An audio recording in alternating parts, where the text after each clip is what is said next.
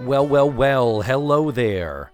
Nope, don't like that either. Still trying to find a good, solid signature salutation, something that's uniquely my own, but not too dorky, and still haven't found it yet.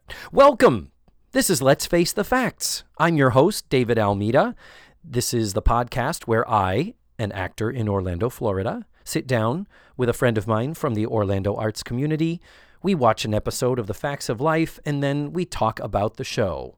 A lot of talk about the show and other stuff too. My guest this week is Michael Wanzi.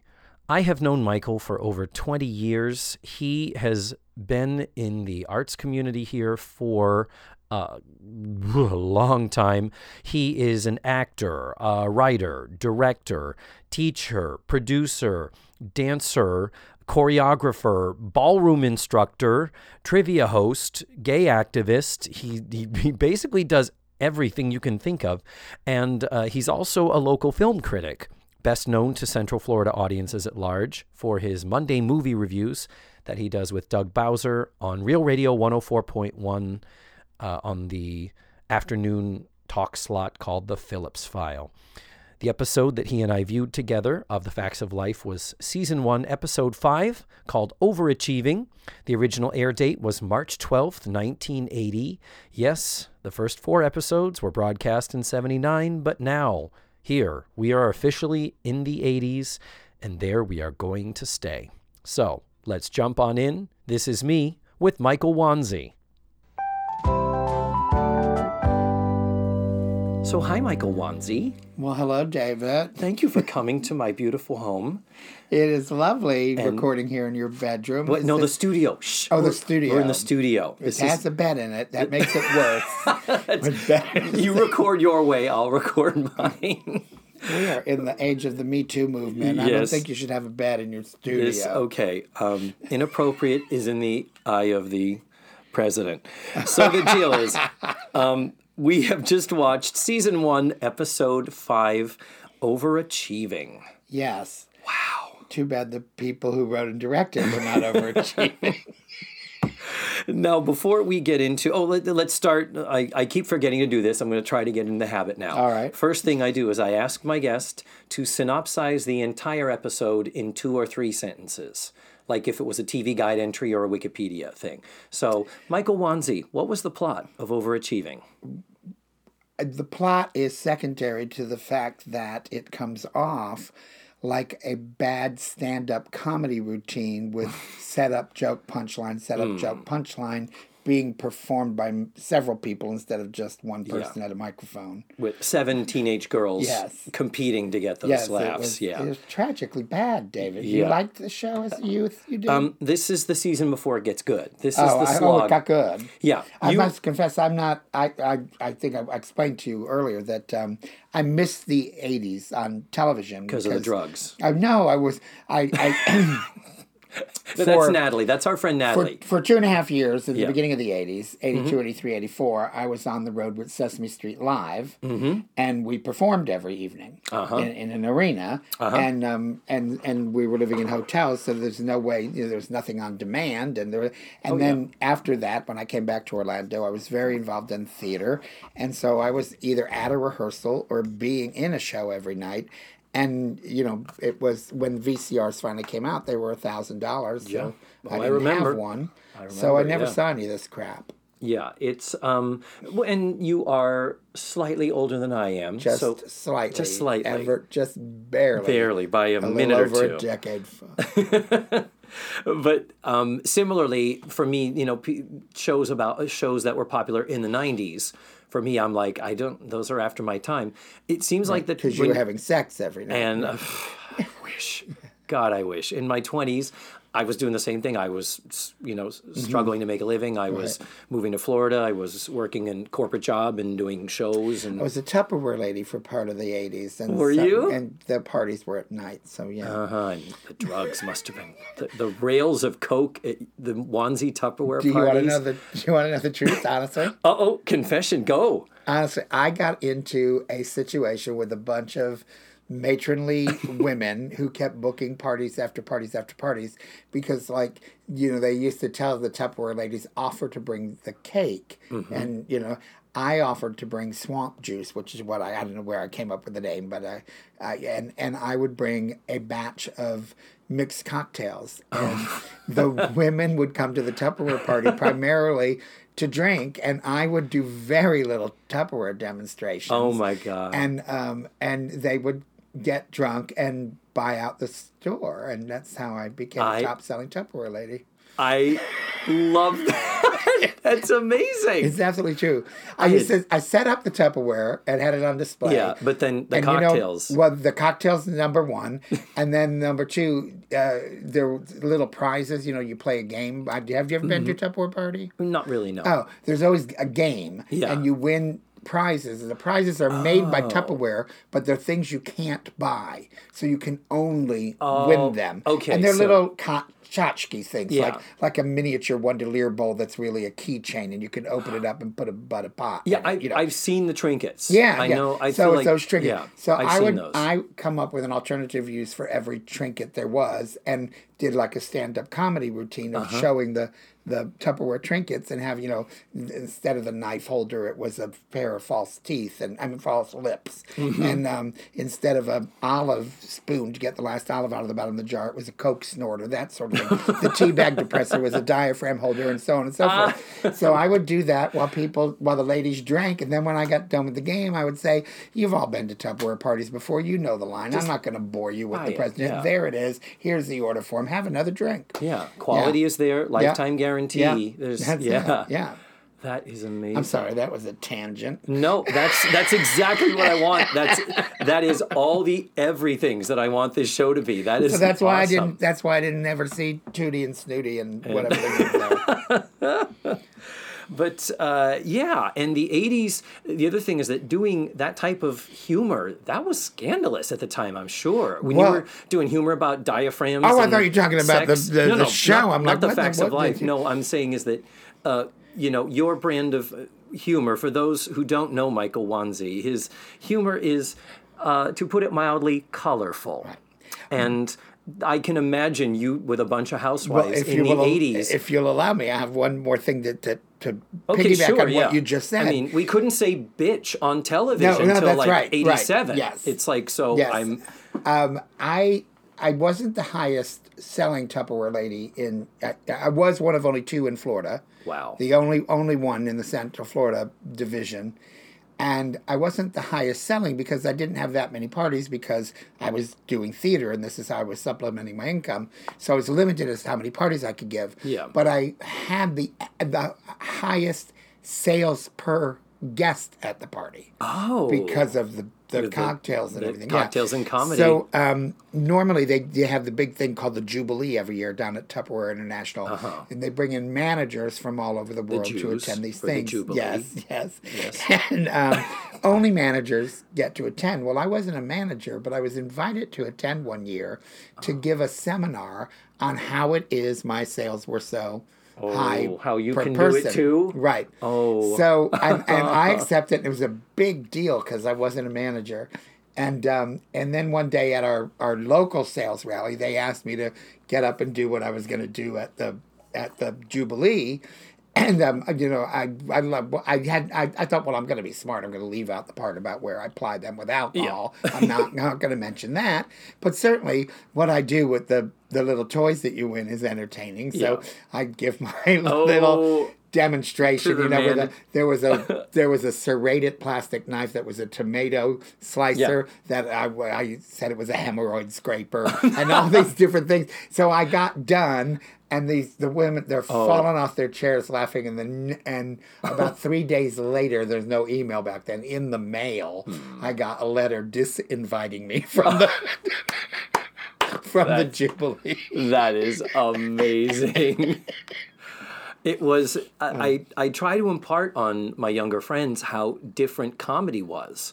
How, in this, we are beyond anything goes, not just from scripted media, it's spilling over into politics and everything, and we don't need to go there right now, but it's the fact that it's any type of anything can be said for comedic purposes. But in the 80s, Joan Rivers saying bitch on television was kind of a thing everyone had to inhale for and wait for the fallout. Well, it's why All in the Family was probably the quintessential comedy of the decade or decades, because they went right up to that line, and it was so earth-shattering. Yeah, and dropped a couple of goddams. They had a couple of points, and there's one, the one about the draft dodger who's at dinner, and Archie goes on a tirade. He screams, and at one point, he says, "I'm not talking about the war. I'm sick and tired of talking about the rotten damn war."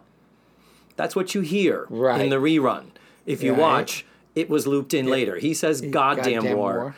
And I'm pretty sure that the first broadcast might have had it, and they went, okay, we can't do that again. Wow, yeah. And there is another funny routine where they go head on, where he's with Edith, looks up, and he says, God damn it. And she's, Archie. And he's like, hey, no. Okay, you got your 2 words. You got your God and you got your damn. Both in the Bible. And he gives a beautifully stupid Archie Bunker speech on why goddamn is a perfectly beautiful thing to say. I learned that it is not the hard way, being from Massachusetts, where we say GD like it is the word the. Right, exactly. And then I moved to Florida and came in contact with some Christians, and I realized, you don't drop the GDs down here. Believe me, the transition was bad. I'm from Connecticut and ethnic neighborhoods, and I didn't realize when I moved down here, I had no conception that that there was anything wrong with openly telling jokes about anyone based on ethnic stereotypes. It was just what was commonly done in school, in parties, in social situations, and among adults. I didn't know that WAP was not a nice word to call an Italian. They were they were my WAP friends or my Guinea friends.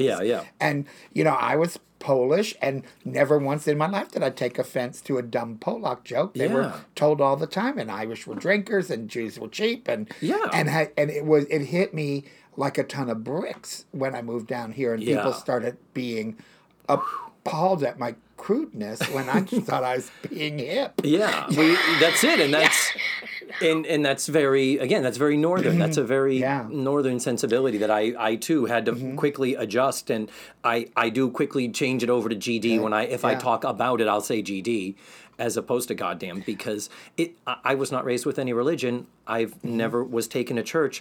There's no religious. There's no blasphemy. No, exactly. I'm not blaspheming against any. There is nothing to blaspheme. Right. In my realm, it's just, God damn it, it's just an interjection when it's like, gosh, like the same way you say shit, And anyway, that was another lovely tangent. Yes, there you go. I love these tangents. So before we start in the episode, we just skim the surface. Tell me, what did bring you to Florida? What brought me to Florida? Yeah.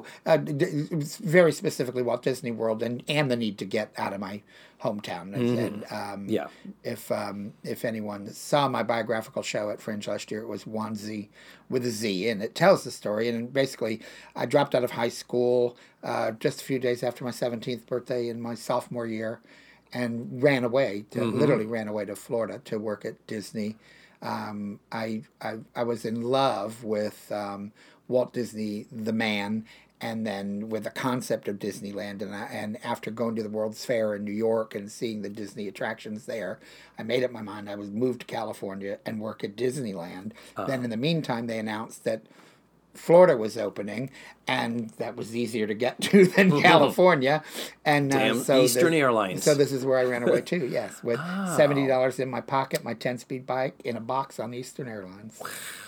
That's amazing. Yeah. And what year was that? 1974. Okay, so Disney opened in Walt 71. Disney World was 3 years old. Yep. It was Magic Kingdom, Contemporary, Polynesian, and the Golf Resort, which is now Shades of Green. Golf Resort.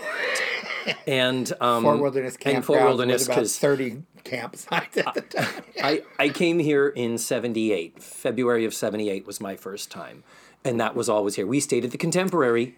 It was exciting. Disney opened October 71, February of 72. Just months later, took my first trip here on a vacation that I planned and orchestrated with myself, my grandfather, and a cousin. And we stayed at the Contemporary Hotel, and my father was appalled that we had agreed to pay $39 a night for a hotel room. Yeah. Oh, dear. That was in the days of Motel 6. Yeah. And the 6 meant $6. $6. And it's like, and what, you're paying that much money when you get to go into the park for free. If you didn't buy tickets to the rides, you got into Disney World for free. It was $2.50. Oh, it was. General admission was $2.50 for the first couple of years. By the time I came to work here in '75, it was $5. Okay, I didn't realize that. So you did pay to go in, very slight amount, but there were plenty of free attractions. Monsanto's America the Beautiful was free, and eventually Eastern Airlines, if you had wings, was free. So there were free things, and then your ABCD tickets. And I love the fact that there were literally ticket booths scattered around the park. I remember them. When you ran out of your paper ones from the book, you had to buy little ones that they looked almost like what you get on a roll now at Office Depot. That kind of ticket with just a letter on it. And you bought them for cash at the window. And they sold them in even back then, Disney was shrewd. They sold them in books where it's like, okay, I just want to go on Space Mountain. You can't help That's an e-ticket ride. Can I please purchase one e-ticket? Well, you can get an e-ticket in this booklet that contains 2 A tickets, 3 B tickets, a C and a D, and that will cost you another $5. Right, and so it is the one thing that still is an issue at Disney, because while people may have thought that was archaic, the brilliant thing about the ticket book was that it dispersed the crowds. After you bought the book, you weren't going to let the A ticket go to waste, so you did go on the carousel Progress, or the Main Street Cinema. Yeah, totally. Yeah, no, that's smart. That was the early proto Fast Pass. Yeah. So I just wanted to know, because I'm always curious what brings people to Florida. We'll talk about your artistic body of work. Let's save that for the commercial break, why don't we? All right. And let's launch into right now, Overachieving. Yes. The Facts of Life, a show that you had not really watched, and so this was your first exposure to, and your awareness of the show clearly was not of this early season. No, there were girls in it I never saw before. I in reruns, I've seen pieces of episodes. I honestly don't think I ever watched an entire episode from beginning to end. I knew who Mrs. Garrett was. That hair is just like a building permit. It is a drag queen's paradise. And when you look at it, when you see the back angles of how many pins have to be in it, it's like And she's got like a little Mickey Mouse thing going on from behind. There's like 2 buns back there. And in season 2, she loses weight at the beginning of season 2, and it's like her body and her hair deflates too. Her hair it's goes really down. bizarre. The first few episodes of season 2, you can tell they're like, how do we do her hair now? Right. We've always been doing this big poofy thing to give her height and to make her size look more proportionate. Well, that is drag queen envious. Yeah, absolutely. It is amazing. So we start the show. I'm going to point out this is the first episode where we get a little intro music. Before, we used to just fade in to the show, but this is the first episode now, with episode the lyrics, 5. No, as in the rejoin. The exterior shot of the school before we go to the interior shot. Before it was just interior shot. And then they quickly abandon that again for season 2. But those are the things that always fascinate me about. What fascinates me is why you know all this. Well, this is why it is good that obsessive compulsive disorder was not diagnosed in the 70s, or I would have ended up in an asylum. Oh, okay. Or, I see. But no, what fascinates me is things like, I will say your home, your studio is fastidiously clean and orderly. I picked it up. I do pick it up for company. Okay. But the deal is, my thing is like, who makes the artistic decision that, you know what, we're going to show an exterior shot and play a little music in between the scenes? Who makes the decision that, okay, at the beginning of Three's Company, it's just going to start, but the credits will be at the tail end while we show some clips of them out on the beach feeding the birds from the opening theme. The decision of where to put the credits that always to me is so, who among Susan Harris's brood is that we are going to use that font for Soap, for Benson, for Golden Girls, for Nurses, for empty net. The idea that font you is the know Susan. that all 5 of those have that same font. I know 3 of them do. I'm pretty sure all 5 of them do. You're a special man. But that's it. But it's, to me, more than I'm, these are the things I was categorized as an intelligent child. And yesterday's episode that I recorded with Mike Marinaccio was the IQ episode. So Mike and I were talking about IQs and smart.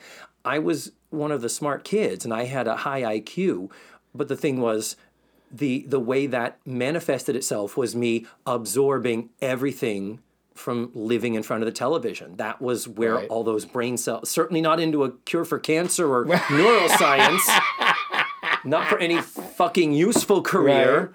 Jesus. Anyway, moving on. What do you do for a living? So anyhow, the original point, intro music happens. We are now 4 seconds into this episode. And we start with Blair is painting Sue Ellen while everyone Wait a minute. I'm looking, you can't see in the home audience, but he has single-spaced, full-page notes that fill a tablet. Did you do those while we were watching that together? Yeah. I just take little cliff notes of the plot so I can remember where we go. I know this show is very complex, Michael. It has a lot of. I will say this about it seriously. It certainly makes huge plot twists with very little support material leading up to it. And it can be said of it, I think, truthfully, that about 5 times as much happens in a single episode as an episodic show. Yeah. Now, of course, it's ridiculous because how quickly minds are changed and moods are altered. That struck me as being like just crazy. Well, this is still in the era. This is the first show broadcast in 1980. So we are now officially into the 80s, calling this an 80s sitcom. But there is no A and B story structure. And there never is for The Facts of Life. Even up till season 9, there is one plot, and it's like, okay, this is the plot in the story. Now we have to figure out how to get the other characters involved in it. As opposed, I mean, if they did that, this would have been the perfect show to have Sue Ellen and Molly off doing one thing, and Tootie and Natalie doing something else. And it's just one. Like with the Seinfeld writers. One very simple through line, From the later seasons of Seinfeld. Imagine if you handed them this group of characters and said, okay, you make something. What they would have come up with would have been amazing, I'm sure. As opposed to this less than amazingness, where we start with everyone in the throes of preparation for career day. I am going to point out that this is only episode 5. Episode 1... we had, oh God, my memory is already bad. We had some type of a big presentation happening in episode 1, a cotillion or something. Episode 2, we also had some type of a big public arranged, organized to-do that people are preparing for. And it's like, Did either of those things happen outside of the room? House? Because I wondered, are there any classrooms in that school? Because career day was held in the living room. Yes, you and I both are on the same page. Yes, this was, again, before they had a budget as well. One of them was a cotillion, a dance that did happen, like they went out to the dance and then they came back afterwards. But there was another one that was, this is terrible. I'm only 5 episodes in. I can't remember 5 episodes ago. But we're already at the point where the writers are like, okay, well, we have to have some thing happening that everyone is involved in preparing for to give this, this football team of cast members stuff to do. So in the course of it, because it's career day, Blair is painting Sue Ellen. Which we never see that painting, though. Instead, we see a picture of a football player. Yeah. And it's impressive. And it's a really good painting. And you're like, okay, among the many sort of spitballing things that are happening in this season is what personalities. We've already established, clearly Blair is already the snobby rich girl. But they're also trying to portray her as artistic. So we've got her painting, and later she talks about career aspirations to be a great artist and an actress and the president of GM. And it's like... Do you know what the actress who's playing her ended up being? Lisa Whelchel? Yeah. she ended up on Survivor. Oh, did she? In real life, you mean? Oh, Or yeah. In real life, Yeah. beyond this, the facts Yeah. of life. Yeah, Lisa Whelchel. Did she have a career, or did she go from this to a 30-year-old void, and then she was on Survivor? We really didn't see. I mean, I'm sure she worked on littler things, but we really didn't see much. She never really had another big show like this. Not the way, like, you saw Nancy McKeon turn up on a couple of different shows, but no, Lisa Whelchel, she ended up being very Christian. Like, she was big about her religion, her religious. That's why she refused to do the losing the virginity episode in season 9. So it's Natalie who loses her virginity. Originally, they wanted that to be Blair, and she told the writers, no. And if you do that, write me out of the show. I don't even want to be on the episode. And she's not. Wow. So immediately you and I, as homosexuals, our red flares go up and like, what, okay, what is happening there? But I wish you'd asked me if it was all right to mention that on the air. But... And so, I'm sorry. Michael, do you want me to edit that out? If I just outed you as a homosexual, I'm very, very sorry. Play this on October 11th. Okay, on coming out day. You got to call your parents first. Yes, exactly. Yeah. When we get to your career stuff, we're going to talk that Michael Wanzi is... Jesus, place that call. For all intents and purposes, Michael, you are a professional homosexual. I mean, you really are. That makes it sound like I work at it. Romanovsky and Phillips used to call themselves that when they would tour in concert because of their, activism and all that was their activism and art was their life, and you are absolutely there. Let's. I want to talk to you more about you. Clearly, I can feel this pull, and we keep getting away from the show. I'm going to shut up and let you discuss your reams of notes. No, stop. I wrote 3 things on a half a sheet of paper. I'm an organized girl, Mama. Pages. Okay. Oh, Edna. Her name is Edna. I didn't know that. I got that out of it. Okay, well, that's one note then. Okay. Okay, well, so we have the girls talking about their careers. At one point, Molly brings in a ukulele, and Mrs. Garrett helps tune it and does a funny little musical, Mrs. Garrett's a terrible singer joke. And there's talk of who the speakers are going to be. Natalie's sister, who is a stewardess, and they allude to the fact that, as a stewardess, you get to meet a lot of handsome guys and things. And Tootie's father is going to be there. He is an attorney, and so he was going to be talking about the fact that he is a big-time legal advisor to 2 presidents, we learn. So we can assume that he lives in Virginia or Washington. And I'm guessing that having a person of color be cast in that high profile and intellectual position was also rather forward thinking for the time. No, I think so. I mean, to some extent, it was the fact that this is a prep school. This is a girls' prep school, so they're all from well-to-do families. So the fact that they'd have... When were the Huxtables on TV? 84. All right, so this predates. So this is a Huxtable thing. But yeah, no, you're probably right that there's a thing. And the fact that he's a legal advisor to 2 presidents, so we have reason to assume we're talking Ford and Carter. That's as far as we got. We have no indication that he... drugged women's drinks and raped them. Well, allegedly. He's in jail. Yeah, that just happened. That's right. And that was just recently going on. Philip Nolan and I had to refer to the Kavanaugh hearings at one point when when there was like a Me Too moment in an earlier episode. It's like, whew. But that's the fun of it, is looking at these shows through today's lenses. So 2 presidents, we assume I would assume an African-American attorney would not be a legal advisor to Nixon. I think that we could probably say that would be a no. Right. So chances are it's Ford and Carter. And Edna had a joke about whether or not, if there was a joke about he meets you only have every to 4 years. Yeah, you only have to work for him if they last 4 years. Yeah, if they last 4 years. Yeah, Nixonian nothing like an edgy Richard Nixon joke in January 1980. So, in the many different things that the TV show throws at these characters and then abandons. Last week we had Mrs. Garrett taking flying lessons and making her first solo flight. If you could see Michael Wanzi's face, ladies and gentlemen listening to this, This his is less face than is 4 episodes. This is the 4 episodes in. 4 episodes in, suddenly Mrs. Garrett needed as an allegory for, well, I'm going to be flying solo, and, you know, this is what my journey is, and this is how I'm applying it to my wisdom of the girls, kind of a thing. Mm-hmm. So in this one, Mrs. Have you checked Garrett... your demographics? Do you need to explain allegory? And I'll post it on the website.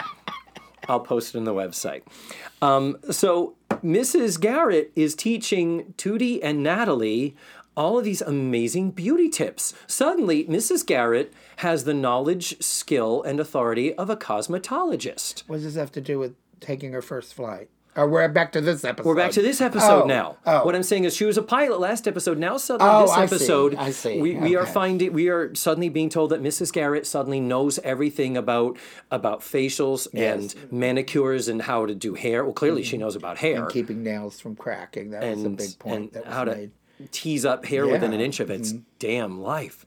But, you know, Tootie and Natalie are learning from her.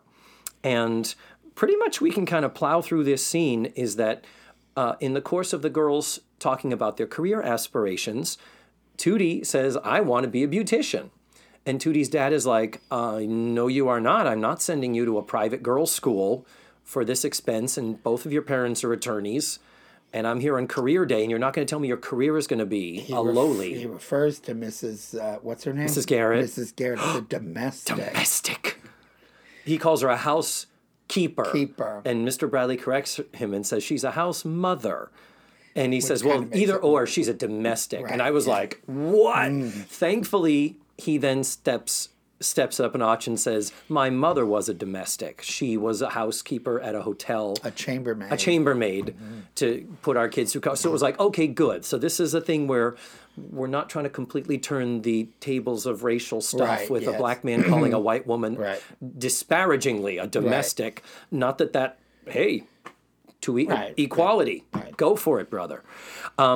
Molly sings a song to remind us that she was Annie on Broadway, I believe, briefly. So Molly sings a song that's kind of uneventful and unmemorable. And Mr. Bradley stammers through... so then Mr. Bradley is told by Mr. Ramsey, Tootie's dad, I think that Mrs. Garrett is a bad influence, and I want her staying away from my daughter. The woman you pay to chaperone all of these girls, I want her to stay away from my one daughter. Right. So Mr. Bradley has the thankless news of having to inform Mrs. Garrett of this, and... which I just thought it was interesting that, you know, his solution was to get her to not have any influence over his daughter when they lived together in the same house, and then eventually take her out of the school. I know I'm getting ahead of you, but as opposed to just moving her to a different dorm situation, but where she wouldn't have a hairdresser influence. I know, but the thing is, we don't really know that there are other dorms in Eastland. Are these possibly the only students at the school? These are the only ones we see. I was looking. There were some extras on career day. There were some extra bodies in the back. One of them I noticed African American. Bravo. But yeah, it's that constant. When career day came, by the way, did you notice that there were only 2 people speaking? The 2 that they mentioned, here's a rundown of all the speakers, right? And they mentioned 2. Stewardess and a lawyer, and there are 2. We're talking budget, first season of a spinoff sitcom here. So what was it a spinoff of? Different Strokes. Did you not know this? No. In the first season of Different Strokes, Mrs. Garrett was the housekeeper before they added... But what? I guess I thought they were the same show. What's Different Strokes? Different Strokes is... I told you I didn't see TV then. Different Strokes is Arnold and Willis. Arnold is little Gary Coleman. What you talking about, Willis? Yeah, okay. That is where... and he lives with the white father. Right, 2 African-American boys... I think their mother had been the maid. And she the housekeeper on that? I think their mother was the housekeeper, and she died, and he promised he would take care of the boys. So he has a daughter, Kimberly. Kimberly goes to Eastland, allegedly. So this is his daughter's school. So she plays the same role as she did in Different Strokes. Yes, Mrs. Garrett. Mrs. Garrett. Mrs. Garrett. In the first season of Different Strokes, Mrs. Garrett is the new housekeeper. Well, who knew that coming to your bedroom would be such an education? I know, but most people walk out of here confused and less informed. I hope I don't lose what little fans I might have because of my ignorance about Different Strokes. I know, you've got a rev to keep up, Wanzi.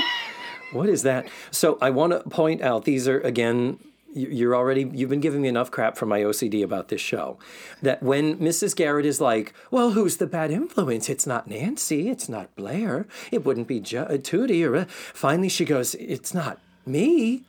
And she looks and she goes, it's me. And then the audience, in a clearly dubbed in, sweetened soundtrack, you hear the, ooh. The laugh track is phenomenally horrible. And Philip Nolan said that too. And I'm not 100% sure that this isn't a laugh track, and this isn't just an audience that's been warmed up within an inch of its life. Oh no, funny. They may be recording an audience, but they're dropping those sounds in. Yeah. No. And now, Philip mentioned it, and I don't want to crush your bubble. I know this is important to you. Well, I know it is. Don't you destroy my illusions. The thing I brought up to Philip Nolan was, did you ever watch Barney Miller? Yes. Do you remember that was dubbed in laughs in a 3-camera sitcom? To me, those laughs had a hollow, echoey artificiality that I don't hear here. It could be a technological advance. I could be wrong. Well, it is a very technologically advanced show. And TV was awful at the time. I think NBC. They were nominated for special effects for that hairdo, weren't they? Rick Baker, before he did American Werewolf in London, did Mrs. Garrett's hair. That's a little shout out for my horror makeup fans. Oh, Lord. So we go to commercial. The dramatic... No, we're not at commercial yet. Then Mrs. Garrett is setting up the chairs for career day. And Tootie's like, Mrs. Garrett, what's the next thing you're going to teach me since you're my mentor with all this beauty stuff? And Mrs. Garrett has to be, I just can't. She's trying to avoid her and stuff. And Tootie's like, what is up with that? And this was the point when I first noted, she's setting up chairs for career day. I thought, they're having career day in the living room of the girls' dorm? Exactly what I thought. But that's par for the course. It's very typical in this show, where it's like, we have one set, we're going to use it. So Mrs. Garrett resists. Tootie walks away confused. Very bad jokes about eyebrow plucking in that section. Eyebrow plucking and looking like Mr. Spock. Tootie goes up the stairs in her roller skates. I do not believe an actress would be asked to do that. People who know the show do not know this, Michael, is that Kim Fields, they say she's 12 in the show. She's actually 10. But Kim Fields was probably one of the most decorated actresses and one of the most experienced of all the girls because she did so many commercials. And you see, she's good. Yeah. So they wanted her so badly for the show, but they're like, she's tiny. She's not just young, she's tiny. Well, what's the other thing, too? What school would put all those different aged girls together in the same dorm so that you have some people at the height of sexual activity and others just going through puberty and others prepubescent. And there are some scenes where, for convenience, they have a classroom where all of them are in it. All together? Ages. Yes, thank you. And I haven't encountered that episode yet, but I know it's coming. All right. So yeah, this is one of those sitcom. We're just doing what we have to do. Maybe I didn't just miss this in the 80s. Maybe I chose not to watch it after I saw that episode with Little House on the Prairie. Yeah. You understand that there's going to be different ages because there are only 12 kids in the town. Yeah, exactly. Of course, yeah. That's. I never thought of that. So we have a 6-year-old who knows Shakespeare and an 18-year-old who still can't write his name. So with that, Mrs. Garrett setting up for the clearly career day happening in the dorm, Blair and Sue Ann show up, and they're like, something's wrong with you, Mrs. Garrett. And it has something to do with Tootie, doesn't it? And Mrs. Garrett, in what I would venture to say is a little inappropriate, says to the girls, I'm having a problem because Tootie's dad wants me to stay away from her. And then completely divulges what a father said to her in private consultation, right? Yeah. She would have been fired today. Yeah, and the idea of you're the elder, you don't burden secrets on the other people, because that's going to get back to Tootie and stuff like that. So that's very off-brand for Mrs. Garrett. I have to say that's not very good. But the girls do help her. The girls do bolster her and say, but why, how could you, come on, you're Mrs. Garrett, you're not a bad, how could you be? And she's like, you know what, you're right, fuck that dude. Just about how quickly it happens. And this complete change of attitude and course. And then he walks in, I'm paraphrasing, that's not exactly what she said, but he overhears it. He overhears, but just before he walks in, the scene is in a bedroom. And she comes in with this big tray full of cupcakes and cocoa and tells them all that there's one cupcake each and help themselves to cocoa. And the scene continues. And then eventually all the girls leave and not one of them having had a cup of cocoa or a cupcake. No. So I'm have no idea what that was all about. Mr. Bradley has one of the cups. She couldn't just walk in the room. She had to come in with that tray of stuff that nobody touches. Yeah, well, because Mr. Bradley has one of the cups, and he kind of hides behind it. Right. This is the scene right before he has to try to tell Mrs. Garrett what Mr. Ramsey wants. And wow, calling a man Mr. Ramsey in this day and age, wow. I know, right? So Mr. Ramsey and Mrs. Garrett go head to head. It doesn't escalate too much, other than he's like, you know what? I've been rethinking this. I'm just going to take her out of the school. And commercial break, dum, dum, dum. And I believe, is there still another, dubbed in? No, I think so. Pages more, would think this episode I have was one page more. 90-minute pilot, but it was only half an hour long. How dare you, sir? How dare you? And I was going to take a commercial break and talk about you and your art. Well, we still are. Just I never imagined when you explained to me what this is all about that you would actually... Well, most of the dialogue from start to finish. I did write the dialogue. I'm writing notes, and here's the deal. I'm trying to be a gracious host, so I didn't want to burden you with remembering the plot. But this is me trying to carry some weight. Okay. And having notes here. So let's go to commercial. Let's take just a couple minutes and talk about. Ask you for your notes in school. And if we were in a group, I was the one who wrote them because I wrote them fast and neat. Yeah, I'm looking at It's legible. And, that was my thing. Lines. It's kind of a thing. Sickness, really. It's unfortunate. Untreated mental illness, ladies and gentlemen, this is where it can get you. And that qualifies you to be a citizen of Hollywood. Exactly. And a podcast author. So Michael Wanzi, you are a writer. Oh, don't producer, let me pull you from an actor, a director. No, we're at our commercial break. When you said, I didn't even understand that. This is the commercial break of the show. Before we came on, we'll talk more about you during the commercial. I thought you meant, you're going to go to a commercial and you and I are going to talk about me? That's odd. No.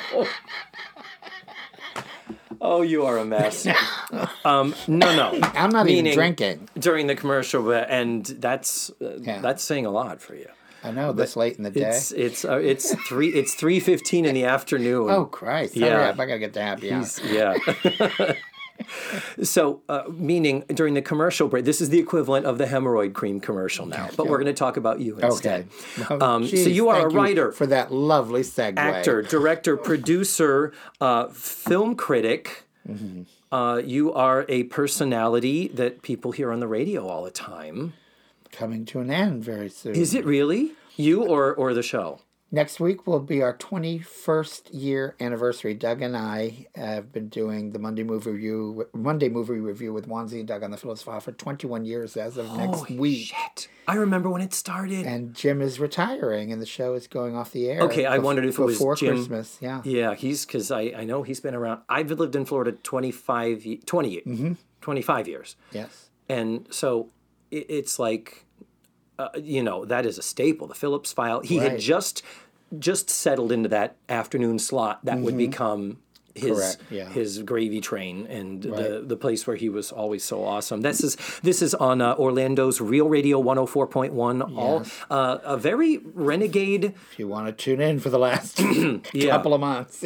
But no, a very renegade thing where they were an FM station and they were bought out by somebody and they went, let's go all talk on FM. That was not a thing, and no one really has emulated it since. No, that's true. And it's been surprisingly successful, though part of the time they go oldies, don't they? And it's a just late nights and on weekends. Weekends, yeah. Yeah, I mean, it's that his particular show is the most listened to non-nationally. You know, it's not. Yeah, he's not. Yeah, Rush Limbaugh. Yeah, right. Yeah, or Don Imus or whatever. Yeah. So the most listened to in the state of Florida, and he's got us on during the 5 o'clock drive hour, which is the most listened to hour of the broadcast day in Central Florida. So we're talking to huge numbers you reach of people a very on. wide audience. So it's been it's been great for Doug's and my career, especially theatrically wise. We don't spend a lot of money advertising for our shows when we do them because we have a platform. Yeah. And vis-a-vis our being on that show, I really feel we're responsible collectively for probably attracting probably 10,000 people to Fringe that wouldn't otherwise never have come. I would say so too. The Orlando Fringe Festival. Yeah, that's a big crossover because Phillips is again very liberal, but at the same time it is so different when you hear an actual gay not a gay friendly person who is clearly a guy and he's got he's Jim Phillips with his big booming radio voice thing, but when you have an actual gay person on the radio and that's what that symbolizes, what that reaches. That's a whole different thing. Right, and he really is probably the greatest straight ally to the gay community this city has ever had because when he brought Doug and I on 21 years ago, it was absolutely unheard of in this market to have openly gay people on the radio. Yeah. And the movie review was more or less a device, an excuse for having us on. Yeah. And the movie review over time became less and less of the 20 minutes or so we're on the air and more of just a springboard to talking about our lives as gay people and gay culture in Orlando. I mean, recently, last year, as a matter of fact, Come Out with Pride gave Jim a sort of a lifetime achievement award that was presented at the Walt Disney Amphitheater during the Pride Rally. I got the honor of introducing him. And it's funny because he's received many, many, many awards and honorariums, and he has said on multiple occasions that when asked what he thinks he has been the most instrumental as far as making change in Orlando goes, he always cites his association with Doug and I and how that brought him, or not that he wasn't completely on board with gay rights, but he had no personal touchstone to anyone gay till we came on. And he's very forthright about that, and he mentioned that in his acceptance speech. And now that he's preparing to retire, he has said that that getting that award is the proudest moment of his broadcast history, the award from Come Out with Pride. That is so awesome. I did not realize that. Yeah. And I used to listen to him all the time before I got into podcasts and my getting stuck in my phone and all that stuff. But, he is the 3 to 7 block. So if you want to listen to talk radio when you're in the rush hour and there's a lot of traffic here. And you want to talk about power of radio or the power of changing minds. I mentioned the insulation people coming to that. My landlord's having insulation put in the house, and the two men came, and the one man's looking around, and he's looking at everything on my walls and all my show posters and everything on the wall, and I was working at my computer, and he said, "You're Wanzi," and I said, "Yes." And anyway, we got to talking, and he ended up telling me a story about how he was ashamed to admit that he was at one time horribly homophobic to the point of hating gay people. And he asked me whether or not it was a real thing or whether it was something orchestrated for the radio when one day I called in to Monsters, to the Monsters show with Russ Rollins. And this is, we're going back probably 18 years now, maybe 17 years. But we'd been on the Phillips File for a couple, 3 years, and I was listening to the Monsters, and we had done some crossover promotional events with them. And they were the morning, right? Yeah, Monsters, and they were the morning block for the commute into work. Yes. And Bubba Whoop-Ass Wilson was playing one of his parodies, and it was written to It's a Small World, but it was about taking a baseball bat with you to Gay Days in the Magic Kingdom and hitting. I remember facts. that. He sings as RuPaul, doesn't he? No, I don't know. It's a gay world by my ass. It's a gay world by my. I think he imitates, disparagingly imitates RuPaul. But he may have rewritten. Oh, okay. This was literally about taking a baseball bat and hitting gay people as as they went by on a omnibus or something. I don't know. And I was so appalled.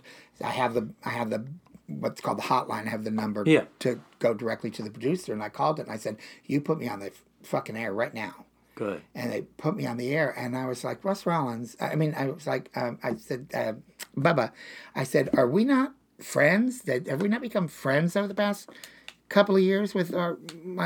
He's like, yes. Anyway, I just completely called him on the carpet about it, and at first he actually thought I was joking, like he couldn't understand that I couldn't see the humor in it.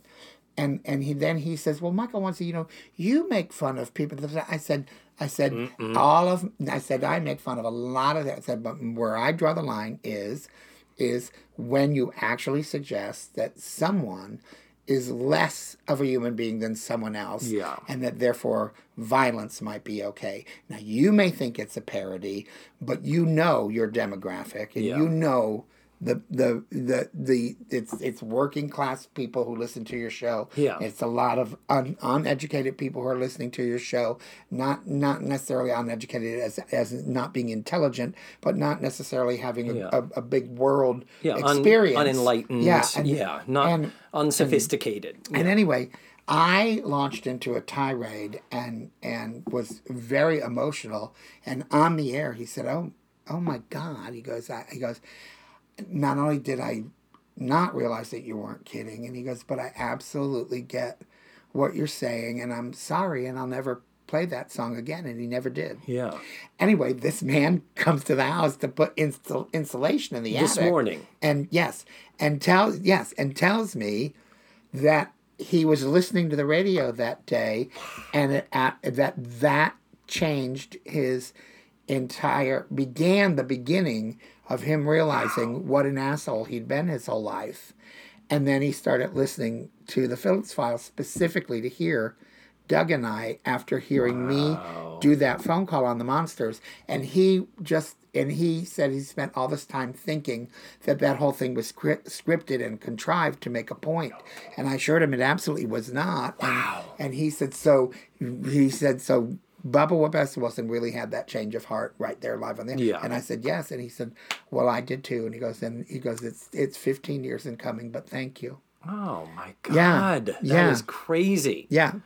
But that's, and you hear stuff like that from people who it's simply a matter of people hate us because they don't know us. That's right. And it's one of those, well, I don't know any gay people. It's like, yes, you do. But they clearly aren't comfortable being gay or telling you that they're gay. Yeah. Well, there's no gay people in my family. Yes, there are. Yeah. I assure you, there are gay people. And so much of the evolution of our movement has simply been, what some people say is being in your face. And, why do they have to flaunt it and stuff? And we're just like, no, we're just showing you that we're here. Yeah, exactly. And now 20 years on, easily 21 years on from Ellen DeGeneres coming out on her sitcom 21 years ago. That's same year, 21 years ago.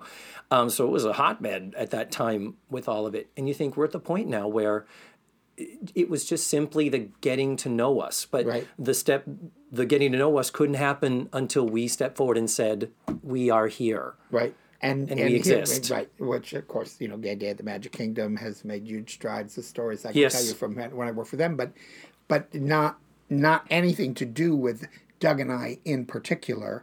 It could have been any two gay people. Yeah. But the fact of the matter No, is it was you. that there's a tremendous debt owed by the gay community to Jim Phillips for Agreed. having Yes. for having the balls to put two openly Yeah. gay people on the air. Not that it was Doug and I. Yeah. I'm not taking credit for that. Yeah. It was his decision and his willingness Yeah. to do that has made a huge difference in how the gay community is perceived in this market. I totally agree. And the fact that he chose you, I mean, you have always been beyond unapologetic. You have always been, you are one of the most militant activists that I'm aware of in this community, as far as people who stand up and are like, no. You're the one that says, oh, that song is bad. I'm going to have to talk to Bubba about it. No, you picked up the phone and you went, get me on the air now. That is quintessential Michael Wanzi right That's there. sweet of And you that's, that's an important thing, is that you are a subject of controversy. Not everybody agrees with everything Correct. that you say or that you do. That comes with the territory. Right. But the fact is that no one can take away from the fact that, from the visibility standpoint, the fact that you have always stood up, overweight. not just for yourself, but for us. You what? The visibility standpoint. Oh, stop. Always with the weight jokes. I tell ya. That's very sweet. Thank you, David. Let's get back to Edna. Yes. Now, let's get back to Mrs. Garrett. So Tootie and friends are in the bedroom. They're sad because Tootie is packing her stuff. She's gone and she's out of here. And they're like, how do we change this? Natalie, in her sadness, gives Tootie the blonde wig that her mom sent to help for them to practice hairstyles on. So we get the hilarious visual joke of a little African-American girl putting on a blonde Carol Channing wig. Mm-hmm. Okay. But what about the joke? And the racist joke that comes. It was great. Did you write it down? I did. I did too. Okay. She says, I'm going to let you do the thing. She says, I'll let you do the punchline. Somebody says, wow, Tootie, you look just like Suzanne Summers. And then Molly Ringwald replies. I wrote it down somewhere, but see, unlike you, Are your notes not organized there, Michael? No, they're not. Little disorganizational issue going on there? Foreign diplomats was a joke by the kind of thing. Yeah.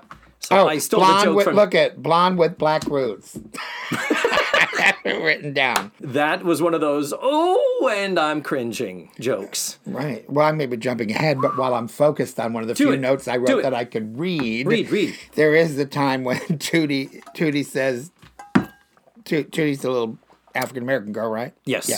When Tootie says that her father's going to put her in a school in Washington where the children of foreign diplomats go. And then she says, my class picture will probably look like a UNICEF post. No, I missed that. Oh, my God. I totally missed that. Oh, see, you were busy writing. I was too busy writing. Something about the wallpaper while I was writing the important stuff. They did not match the scenes properly in the wallpaper. Those were the two best jokes in the thing. Wow. Was I missed the UNICEF joke. Yes, her class picture's going to look like a UNICEF post. Yeah.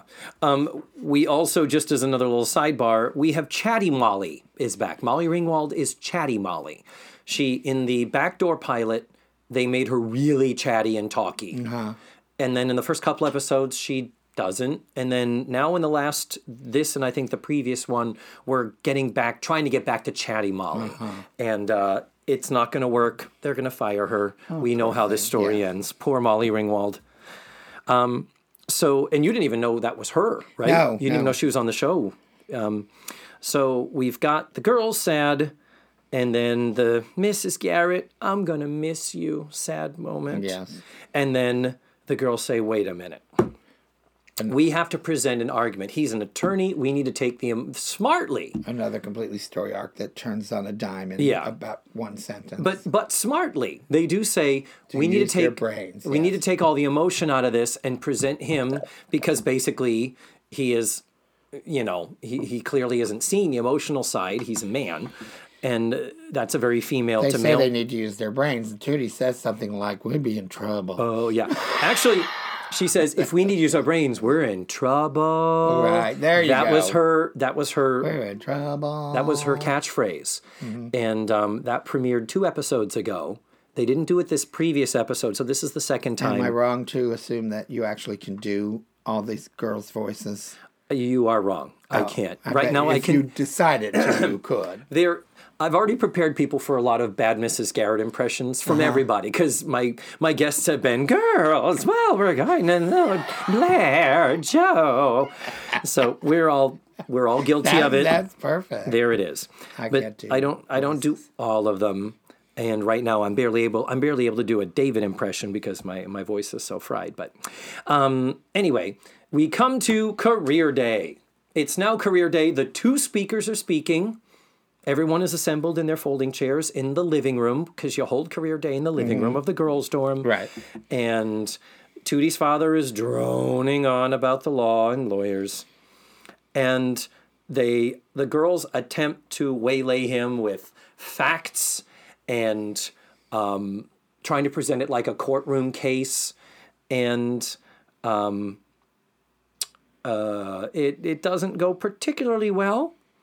And then Mr. Parker does step up to, Mr. Bradley steps up to, Mr. Parker's later. Mr. Bradley does step up to the plate, and typically he's kind of the bumbling male authority figure. He steps up and he says, now wait a minute.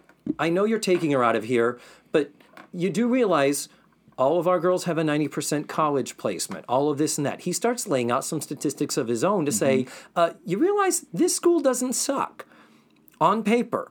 And to his credit, that's a very good thing. He says, we're not just a bunch of rich, spoiled girls. And everyone looks at the rich, Blair, spoiled girl. Yeah. At Blair, which is a beautiful moment. So Mrs. Garrett then says, can I see you in my chambers? It was a moment, I'll give you that. It was... But it was character-based, and we don't get that very often here in this show. And the argument that she poses is, I remember when I was a kid, I wanted to be a ballerina, a scientist, a jockey. When I was 12, what did you want to be when you were 12? You didn't want to be a lawyer. And he was like, yes, I did. And Tootie's like, no, you didn't. Grandma says you always wanted to be a cowboy. And suddenly, well, change of heart. And she had a name for it. What was it? Oh, crap, I didn't write it down. I didn't. Believe it or not, Michael, I did not write it down either. Oh, I was counting on you. I shirked my responsibilities.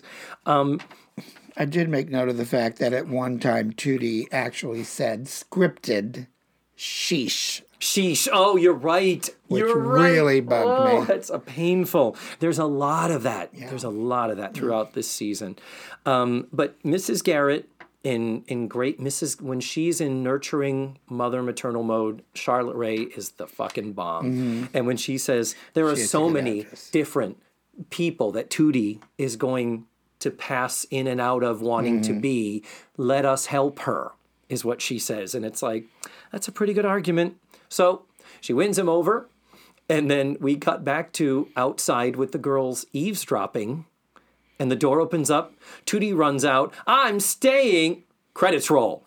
Right, immediately. No little epilogue, no little taglines, no tag jokes like you'd expect. They were just like, we're done. We're out. Show is over. Fucking roll the credits.